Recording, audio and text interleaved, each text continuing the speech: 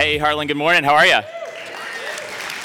Just saw an awesome picture of Movin', our fall kickoff that happened a couple weeks ago. But before we go any further, I just want to celebrate with you. It's tough to get up here on stage, and McKenna rocked it. So can you just celebrate her for a second? We love getting to see that. Well, hey, my name is DJ Toelle. I'm the high school pastor here, and I'm so glad that you have joined us. Whether you're in the room with us or you're watching online, we're seriously so glad that you have joined us this morning. I was working on this message this week at Lenexa Public Market, Monday, Tuesday, and it's like in the morning, and it's some nice, crisp fall air finally, and I'm just sitting there, and I sit back for a second in the morning, and it's nice, beautiful air, and I say, God, thank you so much that it's finally fall.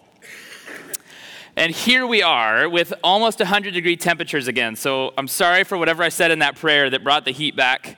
But it happened. And this idea of a second summer, right, really isn't that secret to me. I grew up in Oklahoma. We're used to second summers. It's one of our 7 seasons.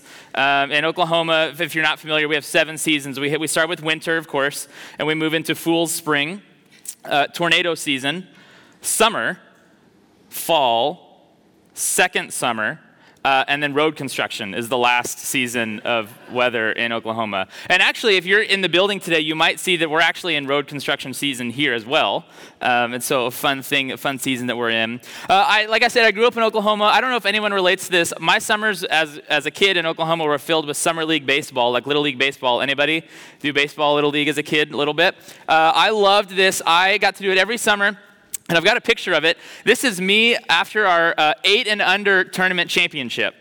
Now, what I won't show you, if you zoom out, see, the thing is, I loved baseball, and I love baseball, and I love sports. The secret is that you can't tell anyone this because it's a thing. I'm really bad at sports.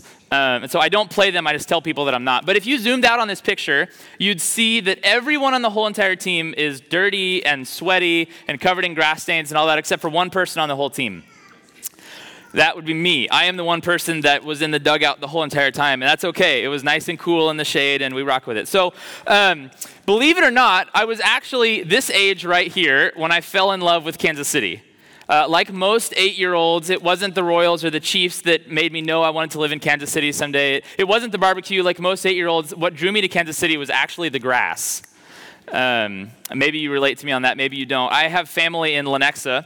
And we would come up here all the time to visit them on breaks and Thanksgiving and all the things. And we came up here one Thanksgiving to visit them. And now, being from Oklahoma, green grass is one sight to see. Like, we don't see a lot of green grass in the first place. But green grass in November was really pretty cool. And I still kind of get chills thinking about it to this day because it was just that important to me, apparently.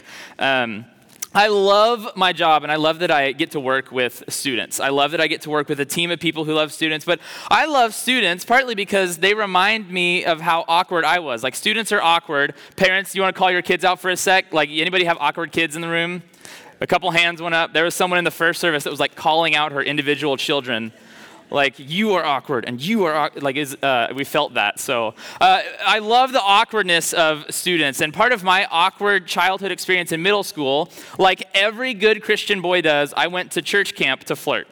Bear with me here. Okay, so went to church camp every summer. I had all these rehearsed pickup lines that I would use, and so I would walk up to people and I'd go, hey girl, I was reading the Bible in the book of Numbers last night, and I realized that yours wasn't in it.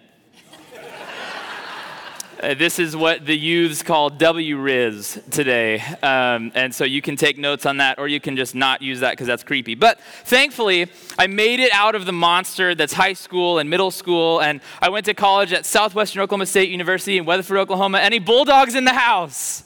No. Sweet. Awesome. So it was actually in college, I started serving in student ministry and being called to student ministry. I worked at a high school camp, the same kind of camp that I went to in middle school, and that was actually where I met my wife, which was awesome. The awkward part of that is that, remember that camp I said I was at that I flirted with everyone at? She was there, and I never flirted with her. And so after 6 years of working that out, I'm happy that we could finally get married. And we wanted to end up in Kansas City. We just didn't know how or when that was going to happen. And then I started getting texts from this guy. This is Shabu, one of our family pastors. I really needed a reason to use this picture, so This is Shabu, and I started getting texts like this. If you can't read the font at the bottom, it says, "I cannot wait to share the gospel with you." And this is him with some popsicles. Weiler's Popsicles is that. So this is not actually a text from when I was coming on staff here. This is from about a month ago. I really just needed a reason to embarrass my boss. With that, it's been fun knowing you. It's super great. Shabu's awesome to work with. And that's really one of my favorite things about my job is that I get to work with Shabu and Sagan, our middle school pastor. They're some of my best friends in ministry and in life, and I'm so grateful that I get to work with them. And they make what we do, move our middle school ministry and move in our high school ministry possible. And I actually want to know, are there any movement peeps in the house right now? Yeah. That's all you got? Thank you. We do have a few moving people in the house. Every Wednesday at 6:30, we have students from over 15 high schools across Kansas City, even as far as Eudora and Gardner, that drive in and come here to make space for building relationships that make Jesus first. Well, we just finished a series called Heartland, and in that series, we looked back over the last four, the heartbeats of what make us who we are and how we are as a church, how we came to be. And in this process of coming to Heartland and me coming on staff, I've found this reoccurring theme that was kind of buried in who we are as a church. And it's that we love the next generation. It was something that was so attractive to me that I just couldn't get out of my head how when the next generation is brought up here, it's with a sense of excitement and not a sense of fear. And over the last 4 weeks, maybe you've been here. If you haven't, I hope that if you were here the last couple weeks, you've caught that it's really important to us, the next generation. Now, when you work with the next generation, you'll learn a couple of things. And one of the things you'll learn is a new vocabulary. They teach you some new words like Riz and Stan and these crazy words. In fact, some just really weird language. There was a guy who, as a joke, made a Gen Z translation of the Bible. And he took common Bible verses and said, what would it sound like if we used stereotypical Gen Z language to do a Bible verse? And so maybe we're familiar with this, and maybe we're not. This is from Jesus being baptized, says this. As soon as Jesus was baptized, he went up out of the water. At that moment, heaven was opened, and he saw the Spirit of God descending like a dove and alighting on him. And a voice from heaven said, "This is my son with whom I love. With him I am well pleased." The Gen Z version says this: when John the Baptist, who literally had no drip, baptized Jesus, he said, "It's giving Savior of the world." And so this is the difference. You learn some new vocabulary like drip, some things you learn when you work with students. Another one you learn when you work with the next generation is this kind of age-old phrase is true, that more is caught than taught. Parents in the room, maybe you relate to this a little more, you feel this, and so I know it's kind of not okay, but there's something about videos of kids that I love where the kid is doing some task, whatever, and then they say a bad word, and the parent goes, "Where'd you learn that?" And they go, "Dad!" Because they just picked up something, caught something from Dad that he maybe said in the shop or something like that. I don't want to step on any toes, but the reality is, parents, that your kids are learning how to react when someone cuts you off in traffic from you. And so whatever they do, they might be catching on to the way you're responding to people in heavy traffic. So these are just some of the things that you start to learn when you work with students, and I love that more is caught than taught. And it's true that throughout all of history, one generation has learned from the next. This is not an old thing. My generation learned to dream big and work hard for success from Gen X. The idea that if you want it done right, do it yourself was passed down from one generation to mine. Things and ideals like family and work life and faith, it's all things that are passed down from one generation to the next. And my friend recently told me this, and I think this is so powerful. He said, priorities create legacies. I'll give you a second to process that. Priorities create legacies. And the way you prioritize things in your life, the way you prioritize money and family and health and different types of things actually has an effect on the next generation, probably more than you're almost willing to admit. That your priorities create legacies. And there's a reality this morning that I think is worth noting, and it's this, that there's kind of this parade of life that happens when you talk about generations.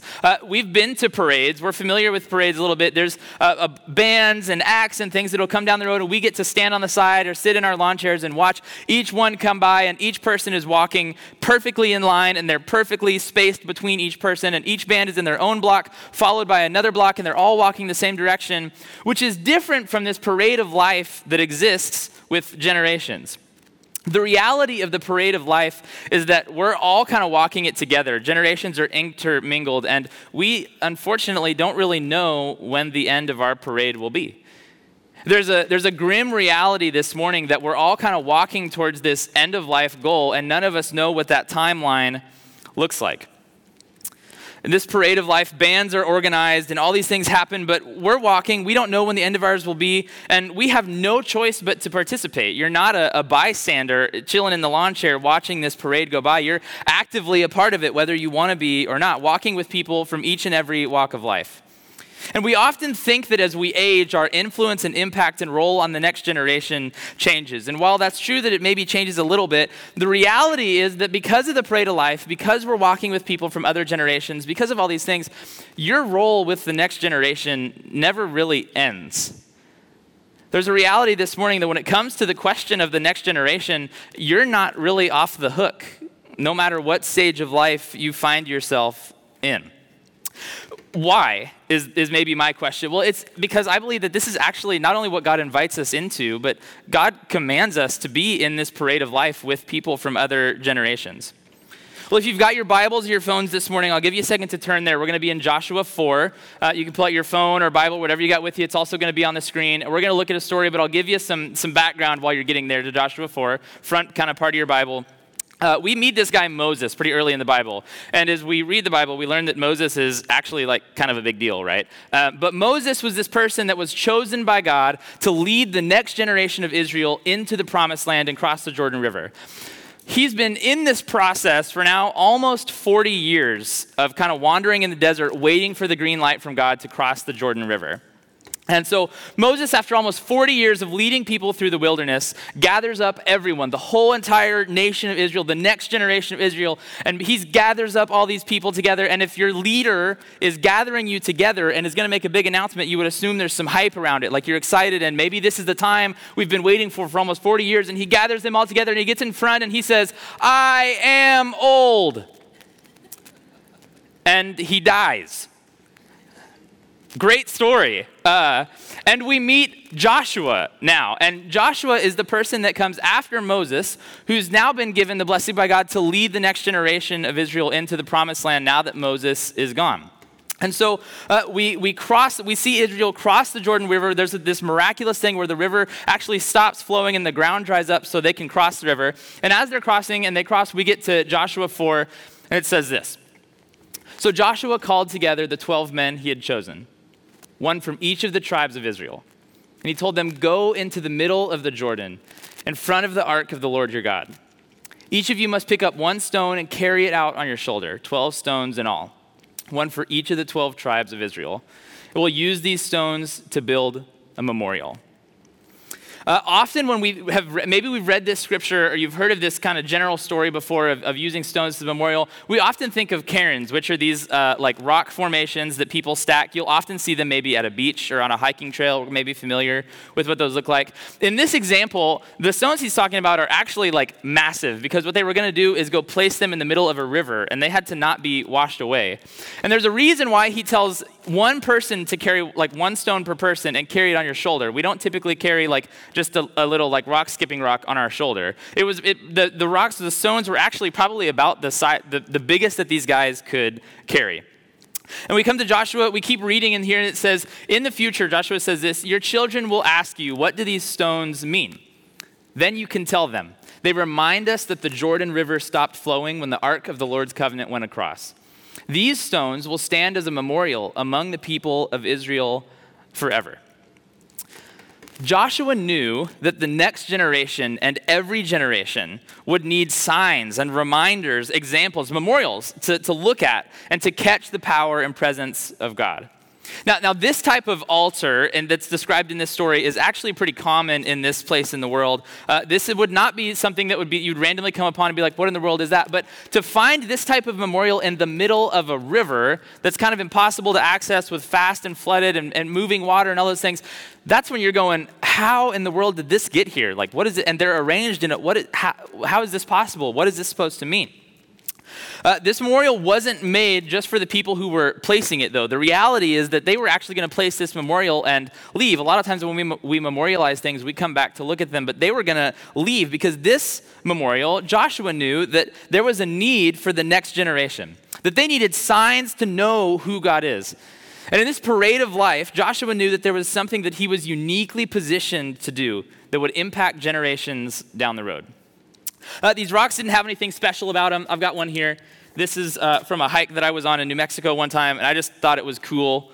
So presenting the New Mexico rock. There was nothing special. These stones that these guys picked up, there was nothing special about them. They weren't glowing or prophesied over. They weren't like floating like in a video game where you kind of like can acquire the, like whatever you're getting. There was nothing special about these rocks. The reality is that they used something that God placed right in front of them, a completely ordinary thing, to remind people in the future of the power and presence of God. So these stones that existed, there was nothing special about them, but they chose to give impact and purpose. And as teachers, as pastors and teachers, we love teaching aids. We love being able to have things that help us illustrate a story or different things like that.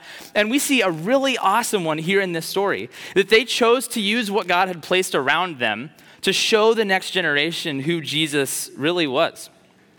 And this idea of memorializing things actually comes a lot more naturally to us than you might imagine.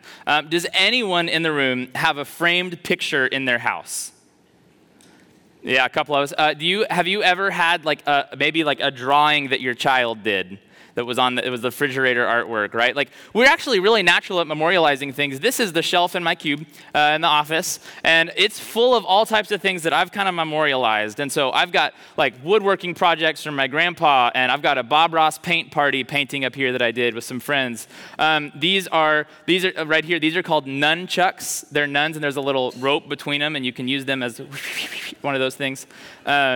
The rock, of course, made it up there. There's my first place champion trophy of the go-kart championship that I may have been the only person racing in it, but I won it, so that's cool. So there's all types of kind of things that I've memorialized here, and we all memorialize things all the time. Maybe you've collected a rock from a road trip to just remind you of the stop where you had the place where you had to stop on the side of the road to do whatever people decide to do when they're stopping on a long road trip, right? We won't get into it. Maybe for you kept your Taylor Swift ticket from the concert because it was just such an awesome night for you. We all memorialize things. And on my desk in college, all throughout the jobs I've had this toy here. Does anyone know what this is called? Jacob's Ladder, thank you. Yeah, this is called the Jacob's Ladder. It's a really simple toy. I'm not quite sure how it works. There's something with these little ribbons that make it do what it does. I really don't know how it works, and it's a really simple toy. But it's the one thing on my desk that constantly people ask me, what is that? What is this thing? And I get to do my little show and tell thing, and that's super fun. But there's actually a deeper story with this toy. When I was talking about that camp I went to in middle school that I flirted with everyone at, right? My camp counselor that year, his name was Roger. Roger is a 70-year-old, now retired high school math teacher. Roger brought his 12-string guitar to play us his original songs every night before bed. When you think of the ideal hero middle school camp counselor, Roger may not be the person that you think of. Roger brought his bike to camp because the walking was just a lot for him.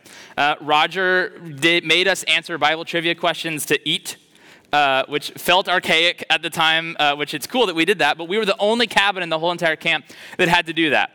Roger would wear this Larry Boy t-shirt around, and if you don't know who Larry Boy is, let me just briefly describe, because I don't expect you to. Imagine the most awful looking cartoon character you can, but make it Christian. That's kind of what Larry Boy looked like. And so he would wear this shirt around. This is the type of person that Roger was. And when you think of the ideal camp counselor that's the hero of camp, you may not think of a retired high school math teacher that plays 12-string guitar and makes students answer trivia questions to eat. This year at camp, when he was my counselor, so I've had type 1 diabetes for 22 years of my life, and this year that Roger was my counselor, my insulin pump that basically keeps me alive, long story short, malfunctioned, and we didn't know. And so night came, and I started not feeling too great, and I checked my blood sugar, and the meter that I check my blood sugar with, if your blood sugar is above 500, it just says high. my meter said high, and for those unfamiliar, your blood sugar should be, for me, about between 80 and 120, and I was now over 500. I was in ketoacidosis, which is another, I won't explain it, but just know that it's not good to be in. I felt awful. I was throwing up about every 5 minutes for 4 or 5 hours straight. I was in really, really bad shape. I felt awful. And finally, my parents could get up there, but the whole entire time that I was not doing well, Roger was right by my side. He was helping me get around because I was pretty weak at this point. He was getting me water anytime I needed it. He stayed up all night with me, all through the night, to make sure I was okay until my parents got there. My parents came, they took me into town to get checked out and get help, and believe it or not, they actually dropped me off back at the camp the next morning. But when they dropped me off back at the camp, I immediately went and found Roger, and I was like, oh man, I'm so sorry that I made you stay up all night, but thank you so much for taking care of me. And I also apologized for throwing up all night, that he had to listen to that. And here's what he had to say. He said, DJ, it's kind of relaxing. If you close your eyes, it just kind of sounds like a waterfall. And so that's the type of person Roger was. But the other side of the type of person that Roger was is he said, hey, I want to tell you why I hung out with you through all of that. It's because I think that God is doing something really cool in your life. I can see that God is calling you to something this week, and it's really exciting, and I want to be a part of that. This is just a toy. It really doesn't have any meaning, but Roger got me this as a senior gift for my senior year of high school. That he kept up with me, and this really has no meaning. But to me, this is a memorial. This is a stone that reminds me not only of how God was with me on a health scare, but also of how Roger helped call me to ministry, helped me respond to what God was doing in me that week. And this is a huge part of my story, but it's just a meaningless toy. It really doesn't have any special meaning except for the fact that it was chosen by someone that used it to activate this meaning that it has. We can fill our lives with all kinds of things and clutter, but I'm convinced that God actually gifts us simple things and small things and positions them all around us in a multitude of ways to help us remember him. And not only remember him, but help us point the next generation to who he is. The memorials that God wants and commands us to build to proclaim the power and presence of God to generations to come. This is standard. We memorialize things and pictures. This is in Psalm 102. It says, let this be recorded, like we do sometimes with pictures, different things. Let this be recorded for future generations, so that the people that aren't even born yet will praise the Lord. This idea of creating memorials isn't that new of an idea. For a generation not yet born, for future generations. So that people in the next generation and the generation after that and the generation after that will praise the Lord. And I think that God gives us things and hobbies and experiences and tokens and things that help us remember who he is and position us perfectly to proclaim his power to the next generation. And they really mean nothing. The pictures that we pass in the hallway of our house every single day and we really don't look at anymore, or the item that we collected on a trip years ago because we thought it would be cool to keep that we really don't even think about anymore, they really don't mean anything until we choose to activate them and do what God invites us into, and using things to point people to him. And God is inviting us into this practice. Now, I want to go back to this for just a second. Joshua used this specific quote. In this verse here, he says, in the future, if your children ask you, what do these stones mean? Now, if they ask, no. This says, in the future, your children will ask you.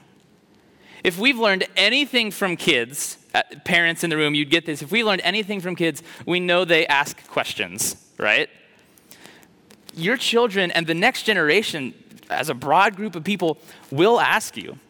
What does this mean? Who is this picture of? What are all these things? And in this parade of life, people will ask questions about you and about your life and the things of who you are.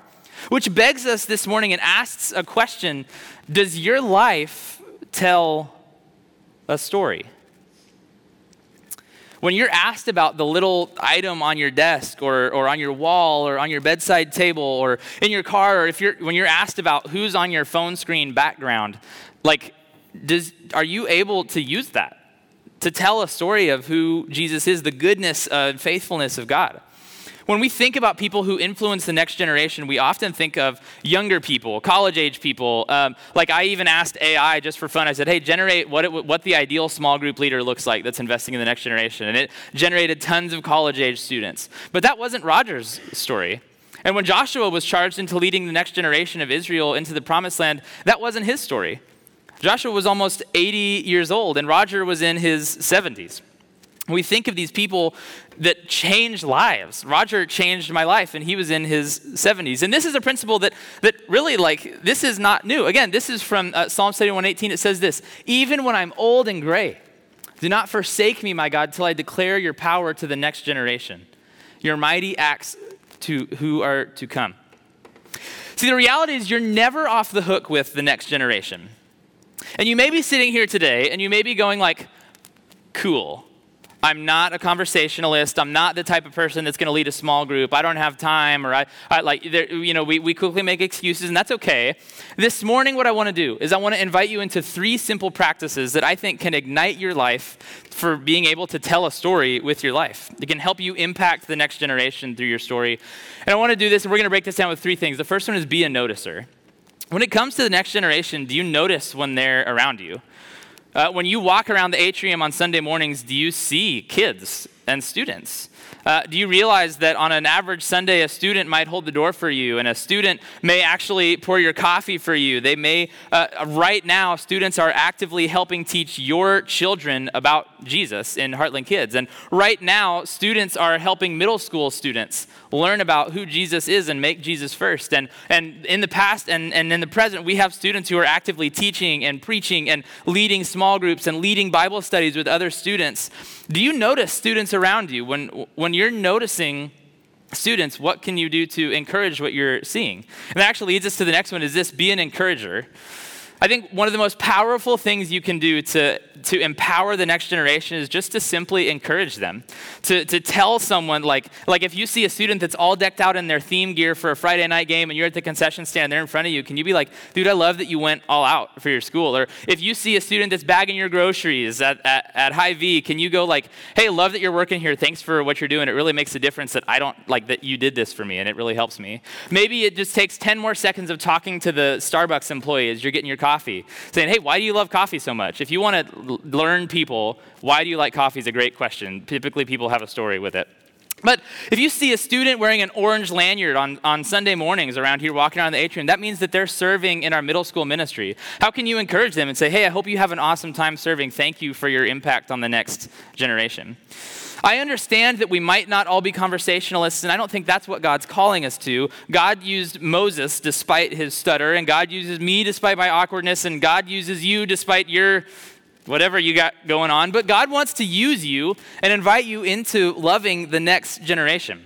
And believe it or not, the next generation is actually open to talking to you. As weird as that sounds, like they actually want to have conversation. I asked a few of our high school students, I said, hey, what do you wish older generations knew about you? And I want to just share a quote with you from Lucy, a sophomore girl. She said, don't be scared of us. What a great opening line, right? We feel this, though, the reality on both sides of this, right, as the older and the younger generations. Don't be scared of us. We don't want to be avoided. We love this church just as much as anyone else, and we would love to talk to you. Can you encourage students anywhere you go? James is a 10-year-old, I love this, whose favorite part about Heartland is working at the coffee bar. He's there as much as he can be. He said he loves it because, well, I'll let him tell it. He's got a quote here. He says this: if I go to my room where his programming is at Heartland on Sundays, he says, I only get to say hi to those people. But if I serve coffee, I get to say hi to basically everyone. Plus, serving coffee makes people's day, and it's fun to make people's day. James is like kind of my hero, a 10-year-old that's doing this. And people like James are kind of my hero. They're awesome. And the last one I want to invite you to this morning is be an introducer. Now, I saved the most awkward one for last. There's a reason why our go-to move when we see people at the grocery store is the nod, the like, right? Like that's how we like to get to know people, is we're content with just nodding and calling it good. Or that's why our number one question is like, how's the weather? Or like, beautiful weather we're having, isn't it? Or like, how was your weekend? Like really simple stuff, because introducing and being known and knowing people can actually kind of get awkward. We have this phrase we use at Movement, and McKenna called it out, and so you've heard it, and I'm going to give you the fill in the blank, and we got some students here that are going to help, but we have this phrase that's a rule at Movement, and it's this: we embrace the awkward. Thank you. Yes, this is a rule that we have at Movement, because the reality is, and maybe you'll disagree with me, and that's okay, I would differ, but life is awkward. Agree? There are awkward things that happen every single day, and all types of encounters and all types of interactions with all types of people. And if you're going to introduce yourself to someone, it may kind of be awkward. But when we embrace awkward moments, really incredible things can happen. So I encourage you, embrace the awkward and introduce yourself. When you're getting your coffee, don't just say thanks for the coffee, which say that too. But introduce yourself and say, hey, I'm, DJ, and I appreciate you. This is the third week in a row you've poured my coffee. I love that you do this. Get to know people and encourage people. These three things, being a noticer, an encourager, and an introducer, really, I think, opens the door to proclaiming the power of God to the next generation. You might find an opportunity to share how God's been faithful to you, or how you had a prayer answered, or something that you're currently praying for. And I don't want to miss this opportunity either. Some of you are actually doing this every single week. There are people at Heartland that are living out this life. I want to tell you Dwayne's story. Dwayne is a small group guys leader at Movement. He just graduated a class of seniors out, and he actually went back to another class this year. And he told us this story a few weeks ago, that he was with his small group. A couple years ago, one of the guys was having a pretty major extreme surgery, and he took his small group to the hospital, and they prayed and hung out with this guy who was in the hospital about to have the surgery. And while they were in the hospital room, the father, who wasn't a believer, who didn't know Jesus, stepped out of the room and was actually just pretty overcome with emotions and couldn't really comprehend why someone would love his son the way that he and his small group do. Dwayne, imagine that impact, not only just on the next generation, but on his generation that he had by doing that. And this is the type of person that Dwayne has been for now 10 years serving in student ministry. There are countless people. There's Shelly. Shelly greets students on Sunday mornings at the door at Move. Shelly is a constant encourager, a constant introducer, a constant noticer that helps students and families know that they're welcome at a space like Move. She's in her late 50s, an empty nester, tons of grandchildren that keep her busy, but she finds time to invest in the next generation. Riley and Danny are both college students in their early 20s. Riley's a cheerleader at MNU, and Danny is a softball player at Park University. In the middle of their busy schedule, their relational schedule, and their academic calendar, and their athletic schedule, and all of the different things, they find time weekly to pour into students. And they're so loved by students. They go to camps and conferences, and they are so awesome. Doug grilled burgers for our fall kickoff, a father of a college age and high school student. His life is definitely busy. We maybe relate to this. He found time to feed over 100 high school and middle school students burgers. He brought his own grill, and I'm not jealous of his grill, so don't ask me. But Doug is an awesome guy that invested his time in the things that Jesus placed around him to bless other people. Jen runs tech for Move, our middle school ministry. Jen is a 51-year-old, task-oriented introvert. She's single, has no kids, and loves her cat Sherm. She started serving with no interest or skill. She didn't have something that she could do to serve on tech team, and she wasn't necessarily even interested in serving with that.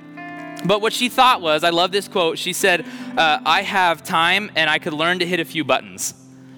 So what Jen gave was her time, but what she caught was the energy and the goofiness of the middle school students, and she fell in love with being a part of helping create a fun and safe environment where students can be themselves and learn about their next steps with Jesus and in life. The reality is that we could tell story after story after story. But what I'm getting at is the reality that there's no mold for what it looks like to be involved with the next generation. It doesn't look like being a small group leader all the time, and it doesn't always feel like this deep burden. The reality is that you are never off the hook when it comes to the next generation. They're walking on this parade of life right next to you. And I'm convinced that you're actually closer to the next generation than you might realize. You may see them all over. Think about the students that walk home from school through your neighborhood. The students that you maybe see at games, at your kids' games, or think about the friends that your kids bring over to your house. Is your house the place that people want to be? Your impact runs deeper than you realize. Think about this building right now. In just a few minutes, you're going to walk outside these doors and you're going to see the next generation running back and forth through our atrium, running around in the new kids space that we have. If you haven't seen it yet, go check it out. It's awesome. And just take in the reality that this is the generation that not just me as a high school pastor is called to, but actually you're called to as well. Generation to generation, there's a truth that stands true in every church and in every dialogue and in every culture, and it's this, that generations are hungry for Jesus. Generations are hungry to know the goodness and the faithfulness and the power and the presence of the God that loves you. And this is the mission that we're all invited to and commanded to fill in leading the next generation to know the power and presence of Jesus. Which this morning begs us just one simple question, that if we're going to use our stories, it's this: does your life tell a story? Well, if your life does tell a story and you can see the power and presence of God through your life year to year and day to day, who can you share that with? How can you use that story to impact someone's day or impact someone's minute of a hard day or their life or their story or whatever they've got going on? How can you use that story? God gave you your story for a reason. It's not worthless. Your story is not empty or void. It's something that God commands you and invites you to use. And maybe you're here this morning and you feel like my life really doesn't have a story, and I don't like this idea of being used and commanded by a God is uncomfortable for me. If you're new to this idea and maybe that's like stirring something in you, even if you just have questions, first of all, we love that you're here. We're so thankful that you felt safe enough to come to a place like this, but we want to invite you into that feeling that you may be having and encourage you that there is a story that God is writing in your life right now. And we would love to help you find that pathway. I'll be up here at the end of the service and would love to talk to you about what that may look like and the story that God is writing in your life. But the reality is that God has given us each a story and invites us to use that to influence the next generation. You're never off the hook. And a cool thing, you're never alone in it either. We love having a team of people that get to serve with students and love working with the next generation, because the reality is that every generation needs a place and has a desire to make space for building relationships that make Jesus first. And we love to be a part of that. Will you pray with me this morning? God, this morning, the question, does our life tell a story? For some of us, we may look at that question and say, yes, and I don't really like to think about that story. There may be things that we shy away from or we're uncomfortable with or that we just don't want to deal with. I want to acknowledge that those people in the room, God, you love to meet those people exactly where they're at in their story. God, maybe our story is that we're so excited and amped up about what you're doing in our life. God, we ask that you'd help us tell that story, that you'd help us embrace the awkward. God, thank you that you love us enough that you uniquely position around us people, your people, who can influence us. And as one generation points to the next, we just ask that you would continue to do that in us, this work that you started years ago and these incredible stories in Scripture, the work that you're now continuing at Heartland, and God, the work that you want to invite us into. We ask that you just continue to do what you're doing in us this morning. Help us notice, help us encourage, and help us introduce ourselves to the next generation. We pray all these things in your name. Amen. Heartland, thank you so much for joining us this morning. Encourage you as you go out, just like take a look at the next generation around you, and have a great Labor Day, and we'll see you next week.